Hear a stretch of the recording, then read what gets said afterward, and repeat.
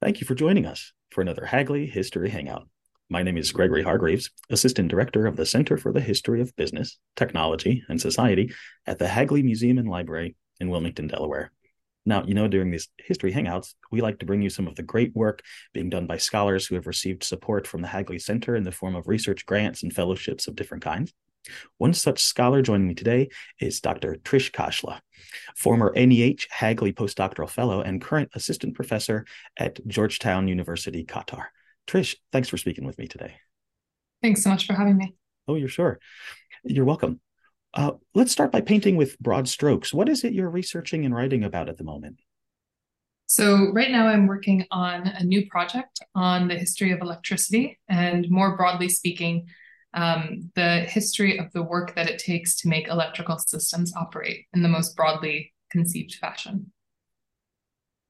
Could you perhaps elaborate a little bit? Is this an international context or are you focused in one place?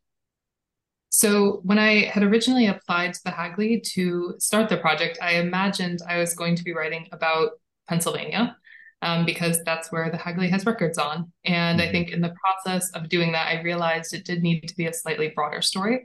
So from, Pennsylvania and specifically central eastern Pennsylvania, so, the Allentown to Harrisburg belt. I've also now included Detroit, North Carolina, and hopefully just getting a sort of broader sense of experiences with the electric power system in the United States. When does your story begin? So this is still, I'm a little bit early on in the stages, right? So I'm not at the point of having a fully formed story yet, but I guess there are basically two big threads. One is that a lot of the histories of the electric power system in the US focus on engineers, they focus on managers, and really the sort of technological side of constructing a system or the business side of constructing it. And I did find that really interesting, but I was left with a lot of questions, specifically about, the people that we see working on them every day. And in my head, I'm like, there are a lot of people who work on electric power systems, right? You think there are hundreds of thousands of them still. Everyone from the line workers you might see around a downed power line to people working in power stations, people doing bill collecting and meter reading, people doing paperwork, right? Specifically, often women doing paperwork, people doing the design of charts and doing advertising. And I became really interested in trying to sort of pick apart that problem. Like, this is a really broad set of kinds of work. How do they all fit together? How is it possible that we've learned to kind of not see it, right? Given that, this is not a kind of labor that's happening far out of sight, out of mind, right? We've learned not to see it directly in front of us. And I really became interested in why that is the case. And so you could look at that in a particular temporal place or a temporal focus, or you could look at it at a specific place. But as I've sort of dug into it, I realized there are different episodes in this that I think are particularly illustrative of the consequences of that invisibility. And so I've increasingly tried to sort of think about what are the pieces of this story that I think are really important. So I think the first is the actual construction of the first power grids in the United States, thinking, from the late 19th century, and thinking about people who are having to build something they don't know what it is. Right. So imagine, right? I mean, obviously people have been living with electricity, been living with telegraphs and other things like this. But an electric power system meant to like illuminate homes and power streetcars. And you have to build that and you don't know what it is, right? You have to sort of bring it into being without having ever lived with it yourself. And that became a really interesting problem for me to try and think about, like, what was the experience of doing that like? And as I was trying to figure that out, I realized there had been a lot less research on this than I had assumed, because again, thinking that these are ubiquitous workers all over the United States, I expected there to be a wide swath of literature on their work, their unions and things like this. And I found that there actually was not the same amount that I expected there to be. In fact, there was shockingly little. So I didn't know basic things like how often do people change jobs? How long do they stay in those jobs? How much are they paid? What kind of jobs are they even doing? And so Hagley has a really great collection of time books from the early 20th century that allowed me to follow like a single group of people over a long period of time and see, how much they were working, how much they were being paid, how often they were switching jobs, who they were, because you get some names and you get to learn a little bit about them. So that's one period, right? Sort of looking at the emergence of electric power system as something that is really ubiquitous, touching a lot of people's lives. Another period comes in the post-World War II period, and thinking about the problem of rural electrification. And that was what initially drew me to North Carolina. And when I was there, I ended up stumbling on a slightly different story. So there's the part about rural electrification, about extending electricity to parts of the state. In the state archives there are records about people writing complaints to get power from a company that I'm not going to name. And I recognized that there was one place that kept coming up, and I was like, I've heard this before. And lo and behold, it was also the site of a major court case against a utility company in which Black workers were suing for being sort of stopped off on promotions. They were denied promotions by being kept in a segregated department that didn't have seniority lines. And literature on this topic spoke a lot about the implications for labor law more broadly, but didn't really consider that it was important that this was actually an electric utility and not just any old workplace that might have existed. And so when I began digging there, I saw that the story that I thought was good about rural electrification was also about race and the construction of the electric power system. And particularly trying to uncover a longer history of Black workers and their contribution to the electric power system, how they navigated questions of discrimination, why they held on to jobs that were dead end for so long, and sort of how those were shaped by the other options that were available to them at the time in an area where really the other options are sharecropping or textile and tobacco mills. And then following that forward, right, looking at Detroit came into the story because then it is sort of the third anchor of this, which is looking at campaigns, civil rights campaigns inside of utilities. And that's both Black workers, mostly in the cases that I found, as well as women, sort of using Title VII of the 1964 Civil Rights Act to try and get these jobs. What's interesting about those suits, right, is that a lot of the ins and outs of the work and how the work has changed since that early part of the 20th century, where now you have these huge technological systems that have thousands of workers employed on them. The fabric of work looks really different, and the way that those forms of work fit together, how people move between jobs, all of that has changed. And so broadly speaking, I know that was a very roundabout and circuitous way and sort of talking through a project that is not fully formed yet. But I sort of see this project as sort of spanning the early years of electrification to the period of deregulation at the end of the 1970s. That's a period that's sort of coherent enough that I think it can be narrated. I think post-deregulation would require a different set of sources that I don't think I've found yet. And trying to think about how, if we look at the electric power system from the perspective of these workers, we understand how work is shaping the electric power system. It might make us think a lot differently about questions about decarbonization, about adapting the grid to a climate changed future, and about thinking about questions about justice as they flow through electric power lines. So that's sort of my motivations. I wish it was a little more organized at this stage, but it's still a very early on in the process project. Would it be fair to say that you're writing a social history of electric systems? I think so. I am still thinking about the form of the relationship as really being about the energy. And I really do want to, it is social history insofar it's using the methods of social history, but it's really focusing on the way energy systems sort of bring each other together. And that's something that's held over from my first and almost finished book, which is, looking at that from the perspective of coal. But I think here, what I really wanted to see is that if you take energy relationships seriously as a form of social relationship, that they're actually like politics, social systems that are flowing along power lines, flowing along flows of fuel, that you also start to run up against the conceptual limits of some of the ways we think about the relationships between people and about social systems. So one of the best developed parts of this project is an article forthcoming in Labor, and it's looking at unwaged work. So this is a part of thing which is like someone who isn't formally working for a utility, but is being disciplined by them, which are housewives. And so looking at the period of the 1970s, the period of energy conservation, as actually being this way of the utilities leveraging labor discipline against women working in homes, asking them to work differently. I totally just lost my train of thought because it's the end of the day.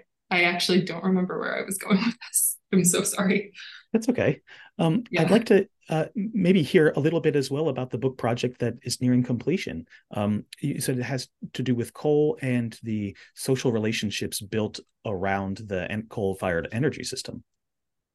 Yeah, and here I'm actually thinking much more explicitly about political relationships. And so thinking about how do coal miners come to see their political belonging in the United States as being tied to the coal that they mine, and looking at that as something that begins in the early part of the 20th century and really sort of transforms through three different versions of the coal-fired social contract. So I start by saying first, you think about people like Tim Mitchell or whatever, who've sort of framed coal as being this like harbinger of mass democratic politics. And when I went back and I was actually looking at the coal fields in the 1880s to the 1920s, it's like, this doesn't look like that to me. Like I see a different story here. And what I see is, people like Heber Blankenhorn, people like Winthrop Lane, writing about how the coal fields pose a deep problem for the nation's democratic future, that they are so autocratic, they are so violent, and they are so inhuman that they threaten the future of the country's democracy. And Heber Blankenhorn even goes to the point of saying, we need a Missouri Compromise for the coal industry, right? And he's like, is this even possible? Like, you can't have an energy system that's built 2/3 autocratic and 1/3 democratic. Like, it just doesn't work. And so tracing that from like, how do you have this sort of problem of democracy in the coal fields that they're like, we don't know if we can even continue to have a democratic country powered by coal because this is such a big problem, to by the 1970s and 1980s, coal miners sort of putting themselves forward as these sort of paradigmatic citizens who are defending democracy for everyone else. And so I'm sort of tracing the long arc of how coal has shaped the country's politics, how miners' own conception of their role in the country has shaped the way people imagine rights for themselves, and how the country's democracy has been shaped by managing its relationship with coal miners, right? So we think a lot about energy policy as managing fuels, but I think when you actually go look at a lot of the policies related to coal, it's about managing the country's relationship to the coal miners. What is owed to coal miners for the risks that they take? What legitimate rights do they have in terms of the roles they can play in workplace government? These questions recur again and again. And I think even though coal is starting to disappear, I think the questions they raise about the relationship between energy and political systems remain remarkably persistent. How much risk can be displaced in an energy system, who can be asked to bear that risk, whether it's temporal, asking people in the future to bear the consequences of our energy use today, whether it's spatial, right? Like, is it okay for waste and pollution and effluent to sort of go into another community or into another country?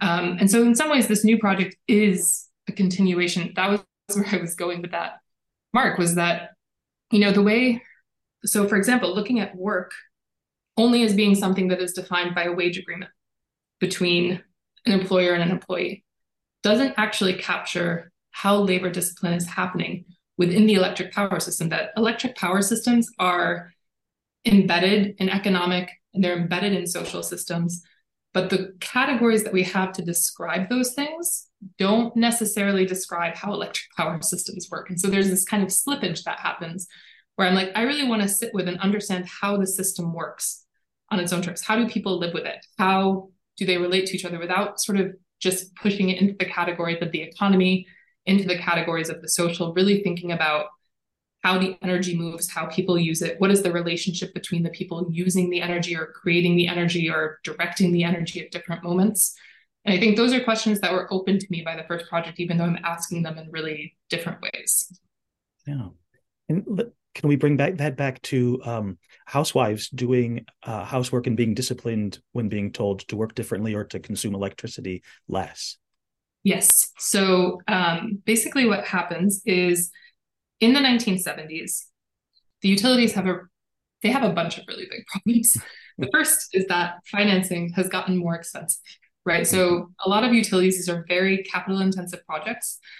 They are expensive, extremely expensive to build, but utilities have been able to do it profitably. Again, this is the US, so we're talking primarily about private electric utilities who are serving. There are obviously a lot of smaller municipal systems, the TVA, et cetera, but what I'm talking about are the private investor-owned power systems. They have a huge financing problem. They cannot afford to finance at the same rates that they had once been doing, or they can't get the same rates they'd once been doing, they had once been getting.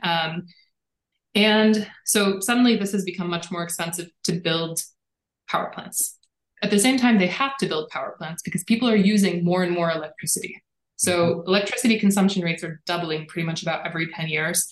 They think that's going to continue. It doesn't actually continue, but they think it's going to. And so they have this problem where like people are using the electricity more quickly than they can finance it. Then they have a second or a third problem at this point, which is the Clean Air Act amendments of 1971. And this not only makes it difficult to continue running the plants they already have, it also makes it more expensive again to build the new ones. Now, they suddenly are faced with like they need a lot more money and they are going to need longer to build those plants. Now, a lot of companies like PP&L are looking to nuclear at this point, even though the nuclear sort of promise falls away by the end of the decade. So there's a lot of expense, a lot of lead time, but in the meantime, people are consuming energy really fast. So that means they need to slow that growth down, right? So they can't take away the electricity, but they need to slow the growth at which it's being used. In central eastern Pennsylvania, that is compounded by yet another problem, which is the problem of deindustrialization. And so threats, perceiving that you're going to not have enough energy to run factories, right, portend something very different in an economy where a huge proportion of the population has lost its job within living memory, specifically in the anthracite region of Pennsylvania, which is totally within this service area. And so what they do is they say, well, we're going to do some industrial conservation. We're not going to advertise it. And really, it's only undertaken as a way to make companies more profitable. They're not intervening in the work process because a lot of times union agreements won't allow them to. So it's not about reorganizing work. It's about making work more efficient. For housewives, that looks really different. So for housewives, they're making different kinds of interventions. And I found these great pamphlets that didn't say they were directed at housewives, but they pretty much might as well have been. And like one really typical one, there was like a page on commercial conservation, a couple of pages on masculinized activities, like making sure your car tires are inflated at the right scale. And then about 25 pages of how to do housework differently. Oh my. And things like what time of day should you iron clothes? Making sure that you're opening and closing shades with the sun. And I think in some ways, right, like this can seem like pretty small stuff, but when you compare it to home economics textbooks of the same period, which are describing what a typical day for a homemaker should or might be like, you actually see that these energy practices, right? So let's say, maintaining plants that you otherwise wouldn't have, opening and closing curtains as the sun moves, ironing in the morning to make sure that the humidity doesn't go up too much in the house, cooking at specific rhythms so you're conserving the energy of the stove, right? Again, each of these on their own sound pretty small and not that big of a deal. But then when you put it in the context of these home economics books, what you see is that first, there are a lot of other pieces that the people who wrote these guidebooks, who are probably also home economists working for the utilities, were considering things like getting kids ready for school, eating the homemaker eating her own breakfast, things like this that were often very early on in the day in the other books. And another thing that became really clear is that in asking the women to conserve the appliances, they were being asked to substitute their own energy, right? This is not about making things more efficient. It's about asking someone else to do the work. It's about intervening in the work process. So what in effect we would see here is, right, in any other context, this would be an intervention in the work process, if you think about an assembly line, right, like the same intervention has a different meaning because we recognize it as happening to a waged worker. And so, again, looking through the lens of home economists who had spent all of this time trying to conserve homemakers' energy by making their lives easier, by getting them to apply electricity, suddenly found themselves like, no, you have to save the appliances' energy instead of your own. It's time to put the muscle back into it, and use your home appliances differently, live your life differently, do your work differently. And you can see the impact that this has because there's a really gendered distinction that emerges among the same women who are the target of this campaign. And they explicitly say in their private letters, they're targeting this campaign at women, and they're targeting it at girls in home economics classes in schools. So you see another piece of this that emerges is that when the women are asked, will you be using more electricity in 5 years? And when men are asked the same question, women are much less likely to think they will be using more electricity in 5 years than men. Every other question, like, is electricity a good deal? Does electricity make your life easier? All of these things, the answers are there's no gender disparity, no meaningful gender disparity. Only on that question of like what your future will look like is there a gender disparity. And so for me, that was a really clear tell that this messaging was having some impact. And that it was also being perceived by women as not being able to use the same amount of power that they once had for the same tasks. In public, the utilities often portrayed that electricity use as leisure, right? Like, oh, you're being more comfortable because you're using climate control or something like this. But for the women who are actually working in the homes, right, these are really complex ecosystems of domestic labor. And changing even just one small thing could have a huge impact on their day-to-day lives. Was the utility promoting this as a way to for homemakers to help their household economy or to help society on a larger scale, or are they being fully forthright in explaining this is a way to help your utility company?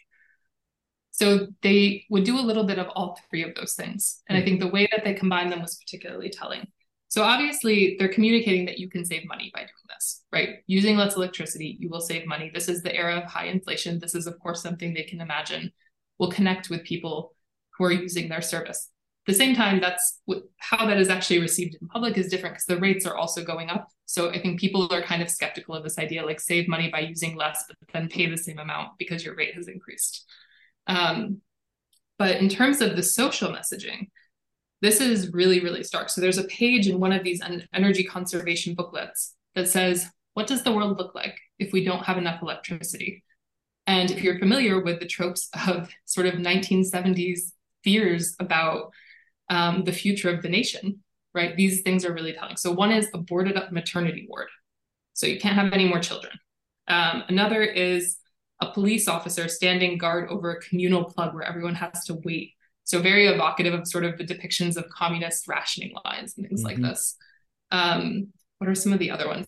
Oh, there's an unemployment office, which again, particularly given, I mean, this is also a period where there's some severe recessions nationwide, but particularly given the location, I think had a particular psychological impact, or were intended to have a particular psychological impact. And so there was really, and then there was finally the power company turning the big switch off for everybody. And so those were sort of the portended futures that could happen. And then the other was that they did actually frame this directly in relationship to the viability of the utilities, saying, if you don't have us, you'll have socialism, right? So that's one piece of it. And then we're doing all that we can, but it's just these pesky environmental regulations. And can you just help us out until we can get this financed, get it figured out? So I think there is this sort of appeal of they are trying to portray themselves as we're really trying to help you. Please, help us out as well. You're doing your part for the community to make sure schools and hospitals don't have to go without electricity. So yeah, they're sort of doing all three of those at once. And I'm wondering, what role did your NEH-Hagley postdoc have in your professional development? Yeah, I mean, it played a huge role because I don't think I would have been able to get 6 months of sustained archival work. The utility records are And I think there's a great recent book on PP or PG&E in California, um, where the author talks about obfuscation by enormity, right? That there are so many documents that the real story gets obscured. Mm-hmm.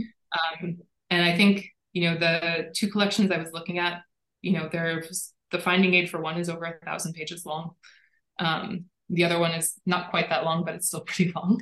Mm-hmm. And, given that there wasn't as much to work on, right, I was really like, I need to go find the story here. Like, what is, I know this is here, but I don't know exactly what I'm looking for or where it's going to be. And so, like, I didn't go in thinking I was going to scan 10 years worth of time books, right? But like, that's the kind of thing that a Hagley Fellowship allows you to do, is to stand in the archive every day and like scan all of these time books to PDF. And I've been able to use this stuff really great actually in my teaching. Great. By like teaching students. So I had this one great day in the archive where I'm like flipping through these timesheets, and all of a sudden, I'm just going really quickly, but all of a sudden I feel something and I'm like, wait, something is weird here. And it's a strip that's been laid over everyone's wage amounts. And so I kind of like go back and I look and I realize that there was a huge story in this thing that looked like this, kind of banal piece of ephemera. And what had happened was like somebody got fired on the second day of the month.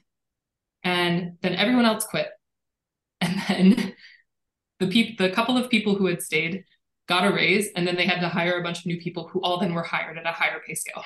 But I only found that because, again, I had the time to sort of go through and like flip through every single one of these like thousands of pages and find this sort of weird thing. And trying to explain that to students about the value of archival work was really fantastic. And so I think, sort of being at the point, like I was at a really great point where I'd finished my first draft of the first book, and that was sort of out for peer review while I was at the Hagley. And so I had like this sort of 6 months where I'm like freedom to really just like think in archives, which I think is such a rare opportunity for anyone to get anymore. So I just feel really privileged to have had the opportunity.